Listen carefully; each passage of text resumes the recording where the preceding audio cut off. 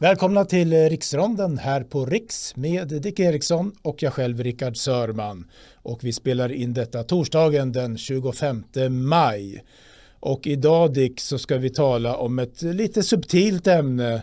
Det handlar väl om den här kluvenheten som så ofta finns hos många politiker när det gäller vad man tycker och tänker och vad man sen säger. Kanske.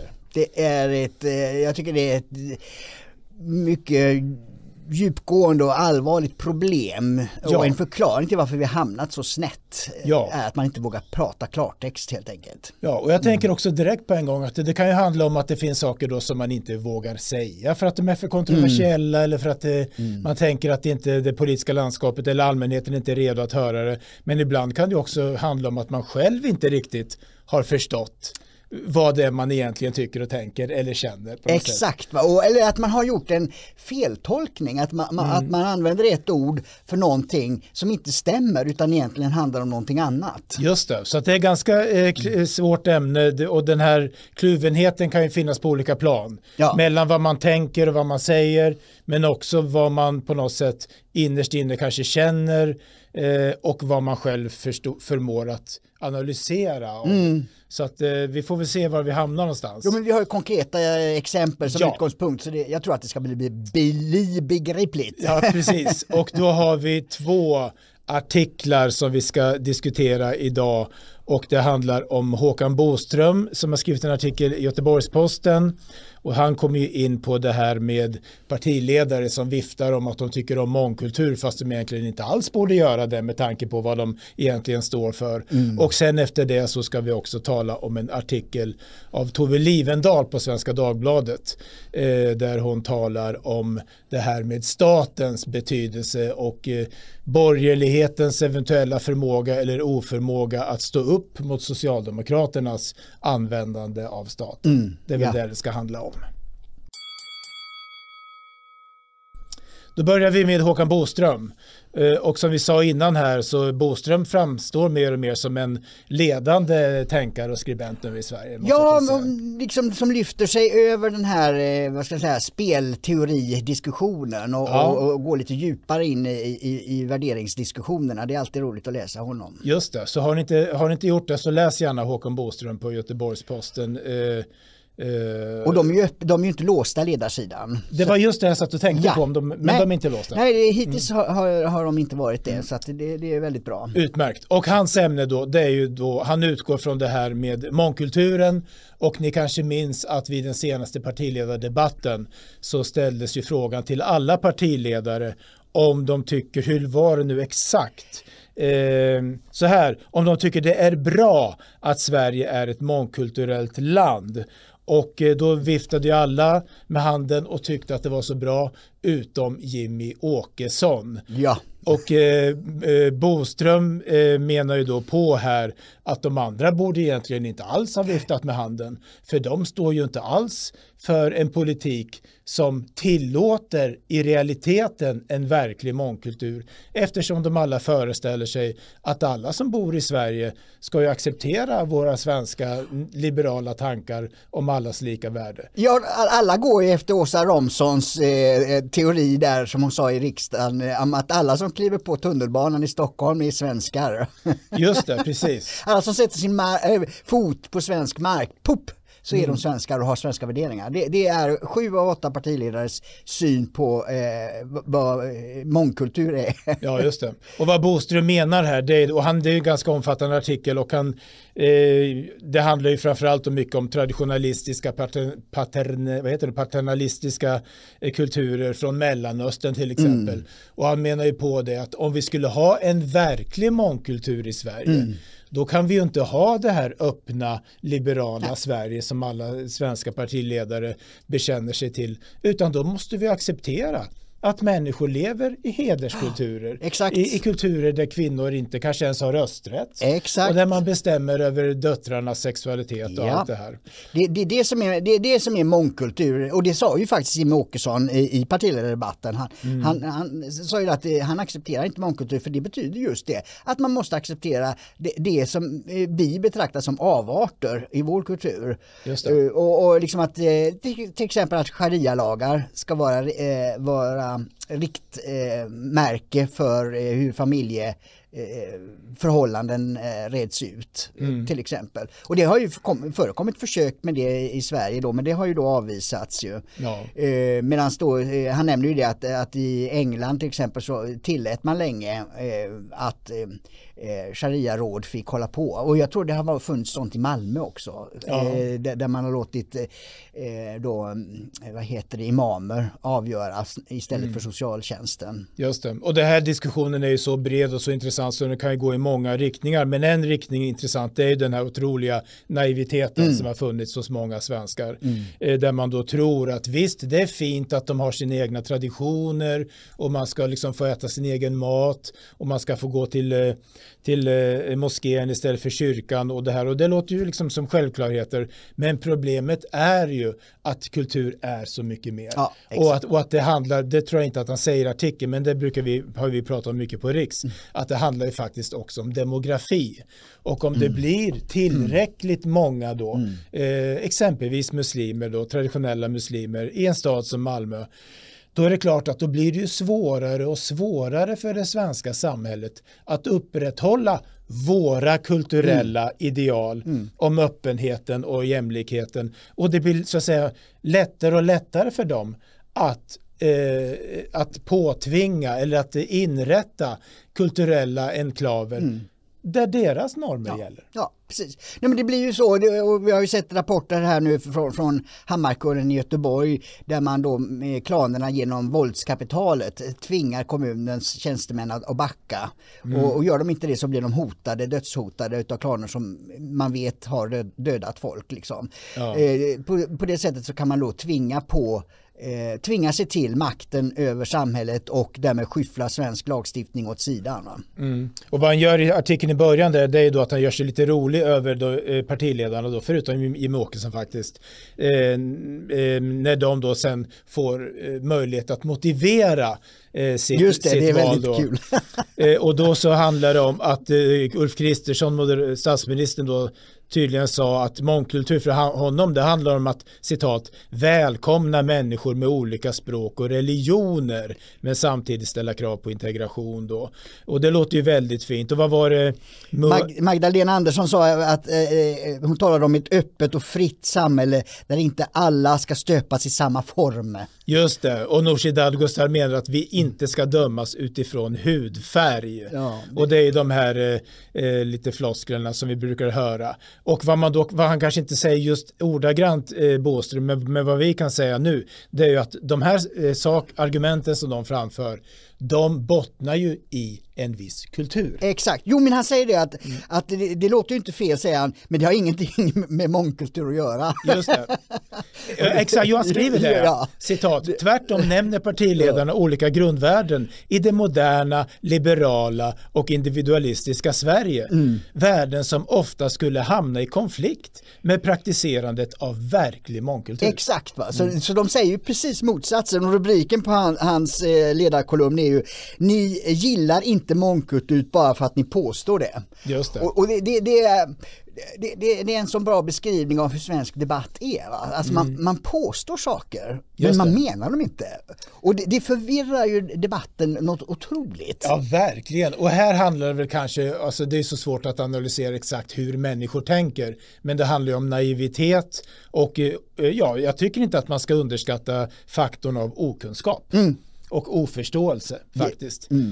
För det tror man, alltså jag tycker ofta att när man diskuterar politik att då tänker man att politikerna, de gör det och det av strategi, de vet vad de får säga, de vet exakt hur långt de får gå och så vidare. Men ibland handlar det faktiskt bara om att man inte har tänkt. Nej, precis. Det är så. Jag trodde inte att okunskapen skulle kunna vara så utbredd som den är. Men för det har jag också funderat, det är ju väldigt många svenskar som har bott i utlandet som röstar på Sverigedemokraterna.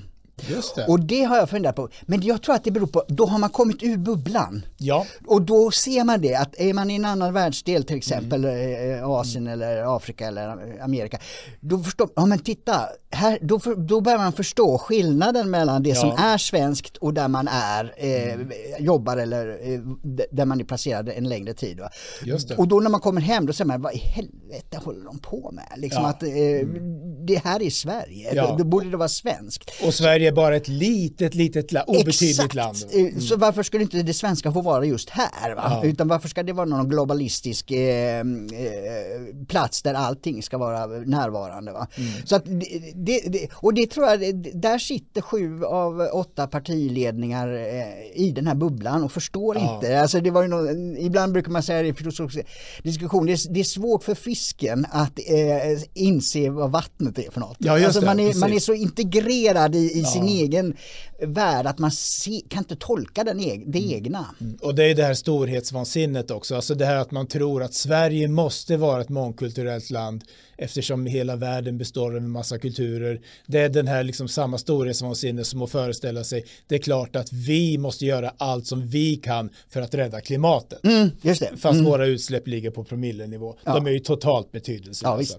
Det är någonstans samma.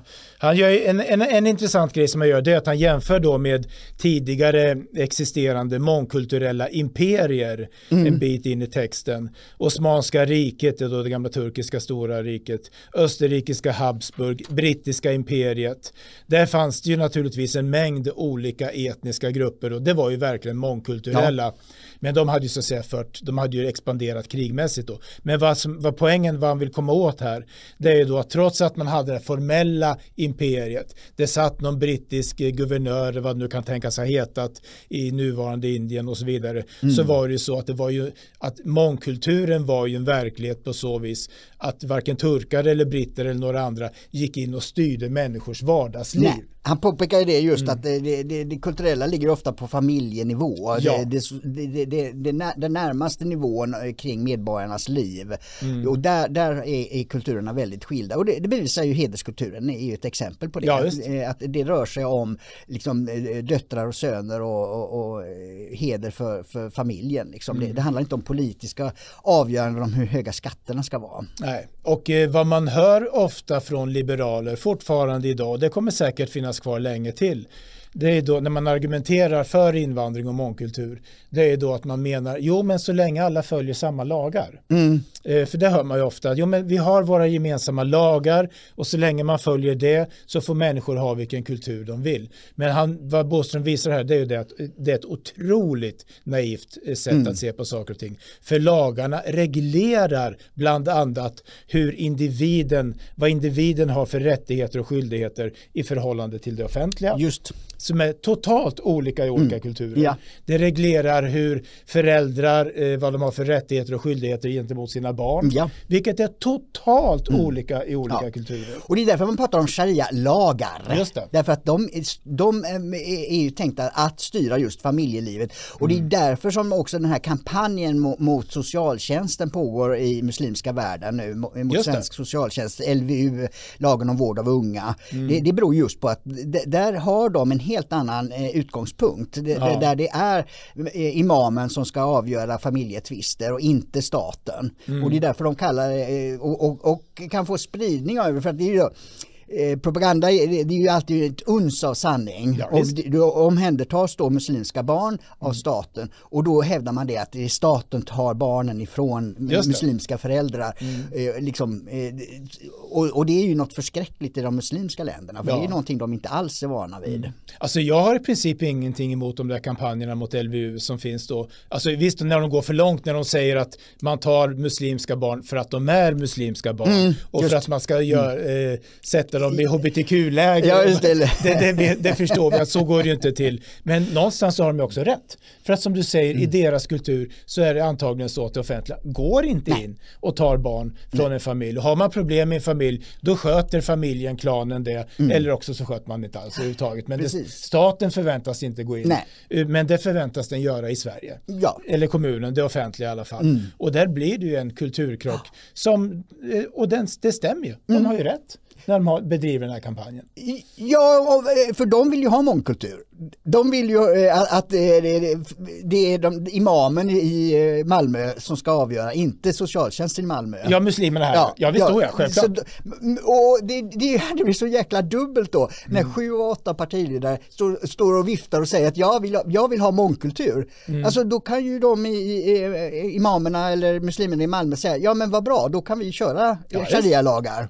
Då kan vi börja göra det därför att ni säger ju det, att det är det vi ska ha. Och varför har ni då LVU kvar? Varför omhändertar ni barn från muslimska familjer när föräldrarna inte klarar av att sköta dem? För det är ju det LVU går ut på, att ta hand om barn där föräldrarna inte klarar av det. Där man inte till exempel sätter frukost på bordet på morgonen. Ja, exempelvis. Men så här är ju totalt mischmasch. Både för svenskar naturligtvis. Hur ska man tolka det här när de står och räcker upp handen? Vad menar de för någonting? Men ännu värre blir det naturligtvis för alla invandrare. I helsike håller svenska politiker på med. De säger att vi är för mångkultur, och när vi då vill tillämpa sharia-lagar, då säger de nej.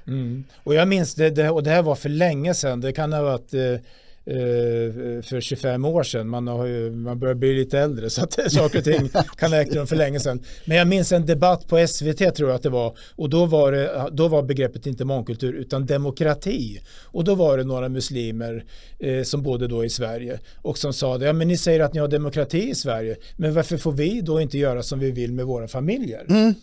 Och liksom, jag förstår någonstans argumentet. För poängen med det här svenska kulturen, om vi säger så, det är ju inte bara att vi har formell demokrati, utan att vi också har värden som regleras i lag faktiskt. Precis. Det var några år sedan som några statsvetare försöker ta upp en diskussion om just hur mycket av värderingar ligger i lagstiftningen. Hur mycket av alltså synen på civilisationen ligger i lagstiftningen. Och de var lite oeniga där. Men på det här området så ligger ju väldigt mycket. I att det här är svensk kultur, det är svenska traditioner, seder och bruk som har formaliserats i form av lagstiftning, till exempel LVU då. Och det är utifrån svensk sätt att tänka, och det strider ju då mot andra kulturer.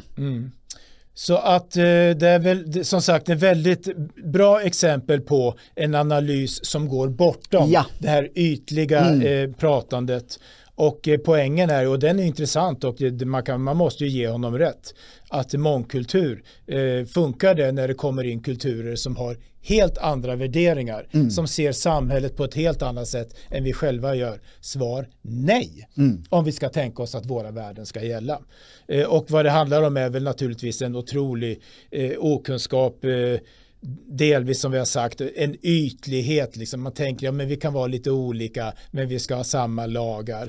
Men jag tänker också att det någonstans det här rädslan då för att säga att man inte vill ha mångkultur, det handlar fortfarande om, tror jag, den här rädslan om att vi för att exkludera. Just det, jo det är ju så. Och om vi ska då återkomma till temat, alltså det här med att säga en sak och tänka någonting annat. Man vågar fortfarande inte säga, i Sverige så är det svensk kultur som gäller. Och funkar inte det så får man bo någon annanstans. Där är vi ju ingen än, förutom Jimmy också. Nej, precis, det är det. Nej, men jag tycker han summerade bra i den här meningen. Sanningen är snarare att svenska makthavare inte förstått konsekvenserna av sin egen politik. Ja, det var en bra summering av den artikeln, och vi har en annan artikel då som är ett annat ämne, men som ändå är samma tema någonstans. Det här med att det finns ett glapp liksom mellan det man säger och det man gör, eller det man tänker och det man säger och så vidare. Och det är ju då Tove Livendal i Svenska Dagbladet, och hon skrev en artikel som irriterar mig lite för att den är så nedlåtande mot Sverigedemokraterna. Det är också lite lustigt där att vissa Eller så här, ju närmare man ligger Sverigedemokraterna i sina värderingar, ju mer måste man markera mot dem om man tillhör moderater eller finkonservativa. Just det, för de finkonservativa, bra uttryck. För de finkonservativa har ju tyvärr nu tvingats samarbeta just det. Med de här vulgära Sverigedemokraterna. Och Tove Livendals poäng då med den här artikeln, det är ju det att, alltså rubriken är "Äntligen förstår fler faran med staten". Och det handlar ju om det här då att Sverigedemokraterna har börjat visa att de faktiskt vill bedriva sverigedemokratisk politik. Vilket ju är ganska... det är häpnadsväckande. Ja, det är häpnadsväckande. Och vad har man för verktyg då om man sitter och har på... de ingår inte i regering, men i regeringsunderlaget. Jo, det är lagstiftning och staten, det offentliga. Och då säger Tove Livendal att nu kanske fler börjar förstå faran med att ha en stark stat. Nämligen, nu kan ju plötsligt Sverigedemokraterna göra om Sverige. Exakt. Det är ungefär så. Så jag är lite kluven inför den här artikeln. För det så förstår jag hennes poäng, nämligen att det är bra att det finns en tröghet i samhället där inte ett parti kan gå in och bara göra om allting, göra staten till sitt verktyg, som Socialdemokraterna har gjort under långa tid, det vi ska komma till. Men jag blir också lite sådär irriterad över att jag har minsann, nu när Sverigedemokraterna som första parti äntligen vågar utmana Socialdemokraterna, då ska vi minsann börja minska staten. Ja, just det. Jo, men det är ju det. Och det jag retar mig på, det är just det här att hon skriver då att det här med att det finns just kritik att rikta mot en för stor stat, så skriver hon: det har borgerliga röster hävdat länge, fast för somliga har det mest varit läpparnas bekännelse. Just det. Man alltså koketterar kring saker och ting, men låter sossarna köra. Ja. Alltså, jag har ju sagt det många gånger, alltså, det som retar mig är den feghet som finns inom borgerliga kretsar där man då ska vara anständig. Och vem avgör det? Jo, det avgör Vänsterpartiet, Expo och liksom etc. Och de avgör vad som är anständigt. Och då ska moderater anpassa sig till, och då blir det bara läpparnas bekännelse även på ett sånt område som borde vara liberalt då, det vill säga att man vill ha en mindre stat. Ja, alltså borgerligheten, den har väl i princip lyckats med, om vi tänker de senaste 30 åren, med det här med att privatisera mycket. Det har man ju så att säga fått del av. Och det har ju varit en del av en internationell högervåg som har funnits över hela världen. Och också stoppa skattetryckets utveckling. För skattetrycket steg ju hela tiden under en period. Och i och med först Fälldin och sen de andra borgerliga regeringarna så nu ligger det någonstans mellan 45 och 50% skattetrycket. Alltså den andel av hela ekonomin som går genom statliga beslut. Men var det inte så att Kjell-Olof Feldt redan var inne, eller för han gjorde en stor skattereform, du kanske inte minns det. Men då handlade det mer om att man skulle förflytta skatten. Ja, exakt. Man skulle inte ta många procent av någon inkomstkälla och få procent på någon annan, utan ha en lägre procentsiffra på allt. Bredda skattebasen heter det på ekonomispråk. Just det. Och det gjorde ju skattesystemet effektivare, så att för där man har hög skattesats då blir det ju en straffskatt.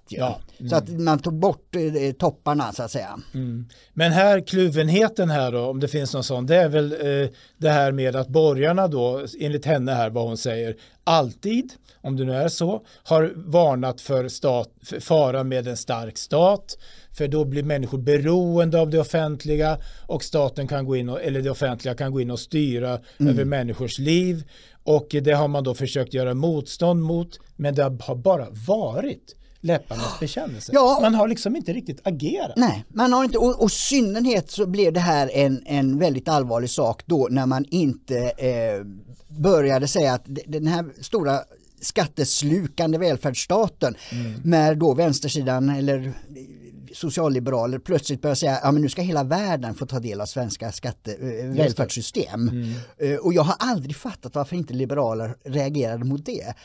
Alltså har man en välfärdsstat, och även liberaler brukar, Bengt Westerberg har sagt att socialförsäkringssystemet är ett sorts försäkringsbolag för svenska folket där alla omfattas. Det är det som är den politiska eller vad säger, solidaritetstanken, att alla ska få ingå. Men då kan man ju inte släppa in mängder med andra människor. Så är det i alla försäkringslösningar. Att man måste ju betala premie. Annars finns det ju inga försäkringar att betala ut. Och samma sak i välfärdsstaten. Man kan inte släppa in väldigt många människor som kostar väldigt mycket pengar. Då fallerar hela systemet. Och det är inte, också där har liksom liberaler och borgerliga bara haft läpparnas bekännelse. Jo, nej, men det ska ju vara så att man betalar skatt. Men ändå släppt in människor som inte gör det. Här hittar hon ju Daniel Suhonen som sa, ja men vi behöver ingen moral, bara alla arbetar och betalar skatt. Men vad tror du om den där teorin som brukar framföras att Reinfeldt egentligen, Fredrik Reinfeldt då, för detta statsministern, att han hade som bakomliggande agenda att det här med den öppna invandringen skulle slå sönder välfärdsstaten? För det brukar man ju säga, tror du att det ligger något i det, eller? Ja, alltså, när det gäller, det är därför det är en strid om arbetskraftsinvandring. Att där var ju tanken, vi hade ju ett tidigt fall, nu kommer jag inte ihåg, det var någon Stockholms kommun här, där det togs in då arbetare från Östeuropa som hade då östeuropeiska löner i Sverige. Och det blev ju en väldigt konflikt om det. Och i den delen så har säkert många moderater tyckt att nej, men här är det ett bra sätt att pressa ner lönerna på sånt som man kan ta hit då. Och i USA så är det ju ett ständig diskussion där att latinos gör ju trädgårdsmästare och alltså alla de här lågavlönade jobben och de har pressats ner. Men nu har ju i senaste statistiken så har ju medelklassen i USA försvunnit eftersom lönerna har pressats ner så mycket så att även sådana som tidigare hade löner som kunde vara medelklass har sjunkit eftersom de har fått så stor invandring. Så att en del vill naturligtvis pressa ner löner. Alltså överklassen tjänar ju mycket på invandringen. Överklassen vinner alltid på överklassen. Och företagarna och industrin. Precis. Men sammanhållningen förlorar. Så att man kan få pressa ner lönerna men man kanske blir skjuten istället. Ja, och i Sverige så är det ju svenskt näringsliv som fortfarande propagerar för fri arbetskraftsinvandring. Just det, de har protesterat mot de här 26 000 nu, att man ska höja kraven från 13 000 till 26 000 för att ta in en arbetskraftsinvandrare. Ja, visst då. Och jag blev så förbannad när jag hörde det inslaget då från en näringslivsorganisation. Så, men höj lönen då till 26 000 kronor så kan du ju importera den här personen. Ja, visst. Utan det är ju för att de vill ha låga löner som de protesterar mot den här regeringen nu föreslår. Ja, visst. Och anledningen till att vi kom in på det här, det var ju då att borgarna har ju sagt att det offentligas betydelse ska minska, skattetrycket ska minska, människor ska bli mer fria gentemot det offentliga. Samtidigt så har man öppnat upp för en invandring som påtvingar oss än mer skatte. Alltså, exakt. Det var det som var ja, precis, just det. Men då för Centerpartiet, de har väl ändå haft åtminstone läpparnas bekännelse av att den här invandringen, den ska inte kosta någonting. För människor ska bara klara sig själva. Ja. Men då gäller det också att de vågar stå för det sen. Precis, det är inga bidrag, inga liksom pengar till papperslösa, ingen gratis sjukvård och så vidare. Precis. Då måste de ju stå för det också. Precis, jag tog upp det 2015 med Centerpartiets dåvarande migrationstalesperson. Ni måste ju välja här. Antingen försvarar ni välfärdsstaten så som vi känner den, då måste ni ha starka murar och skydda det systemet. Eller så öppnar ni murarna, men då får ni gå ut i val och tala om att vi vill avveckla svenska välfärdsstaten. Ja. Vi vill ha ett amerikanskt system där var och en ordnar sin egen försäkring. För då kostar ju inte migranterna någonting för den som ordnar en försäkring som den arbetslösa inte får. Nej, just det. Alltså då betalar man ju in premier där bara andra som också betalar in premier deltar. Ja. Det är det amerikanska systemet. Nej, men det kan vi ju inte göra så. Nej. Men då måste ni ju stänga gränserna. Ja. Nej, det vill vi inte göra. Alltså, återigen är det liksom att politikerna, och här vet politikerna att de sabbar hela systemet genom att tillåta invandring men inte då begränsa förmånerna. Ja, just det. Men vad ska vi tänka om hennes grundtes här då? Att nu så kommer Sverigedemokrat, det kommer ett nytt parti och hon använder ju lite epitet på olika ställen. De är populistiska och Björn Söder är vulgär och det är så hemskt och vulgärt alltihopa. Och att de är nu en fara eftersom de nu har staten i sin hand om vi överdriver. Det är så hon beskriver ungefär. Nej, men jag tycker det är bra att hon erkänner att det här med armlängds avstånd är en bluff. Det tycker jag är bra att hon erkänner. Ja. Det går inte. Är det skattepengar så har svenska folket rätt att få veta vad fan pengarna används till. Armlängds avstånd är en bluff. Den ska bort. Alla skattepengar ska de som får dem vara redovisningsskyldiga och tala om vad är det för nytta med de här aktiviteterna, och är det inte det så ska de inte ha några pengar. Armlängds avstånd är en bluff. Och hon menar ju då att det vore ju mycket bättre om man hade ett civilsamhälle där man, om man vill ha menskonst så att säga, så är man fri att göra det om man betalar det själv. Just det. Och det har jag hävdat i flera debatter, men vänstern driver alltid bort debatten från frågan, ska det vara skattefinansierat eller inte? Som ju jag tycker och som Tove Livendal menar ju är en huvudfråga.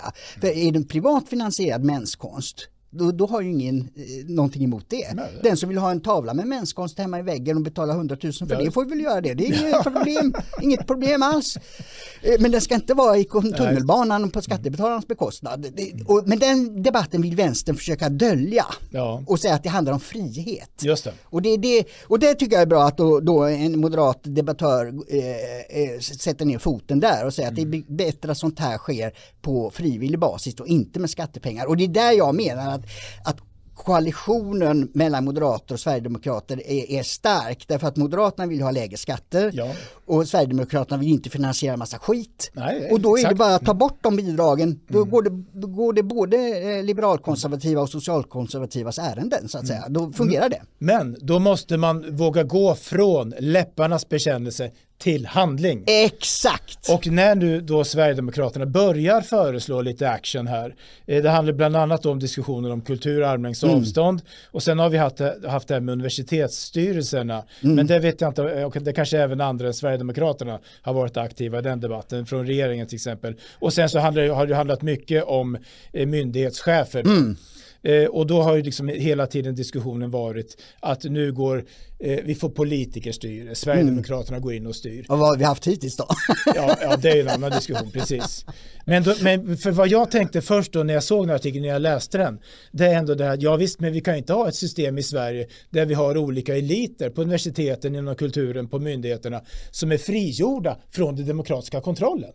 Nej, så kan vi inte heller ha, om det är skattefinansierat. Exakt. Så att säga. Det är där hon blir lite förvirrande, för hon säger att det ska vara ett kapital som universiteten ska leva på. Just det. Som är fristående från staten, men var ska det kapitalet komma ifrån, undrar jag då? Ja, visst. Och är det staten, då är det politiken som ska ha sista ordet. Ja, exakt. Det tycker jag är viktigt här. Alltså, för att det är ändå så nu att det offentliga har en stor betydelse i Sverige. Vi har ett högt skattetryck. Vi har inte mycket till civilsamhälle. Nej. Och då är det så att det är politikerna som bestämmer över det här. Ja. Och är det så att folket röstar fram en ny regering med en ny inriktning, då måste det också synas i det här som människor betalar för. Annars så är det ett demokratiproblem. Ja, absolut. Precis. Så att det är inte så att Sverigedemokraterna ur det här perspektivet skulle vara ett hot mot demokratin, utan det är ett tecken på att demokratin fungerar.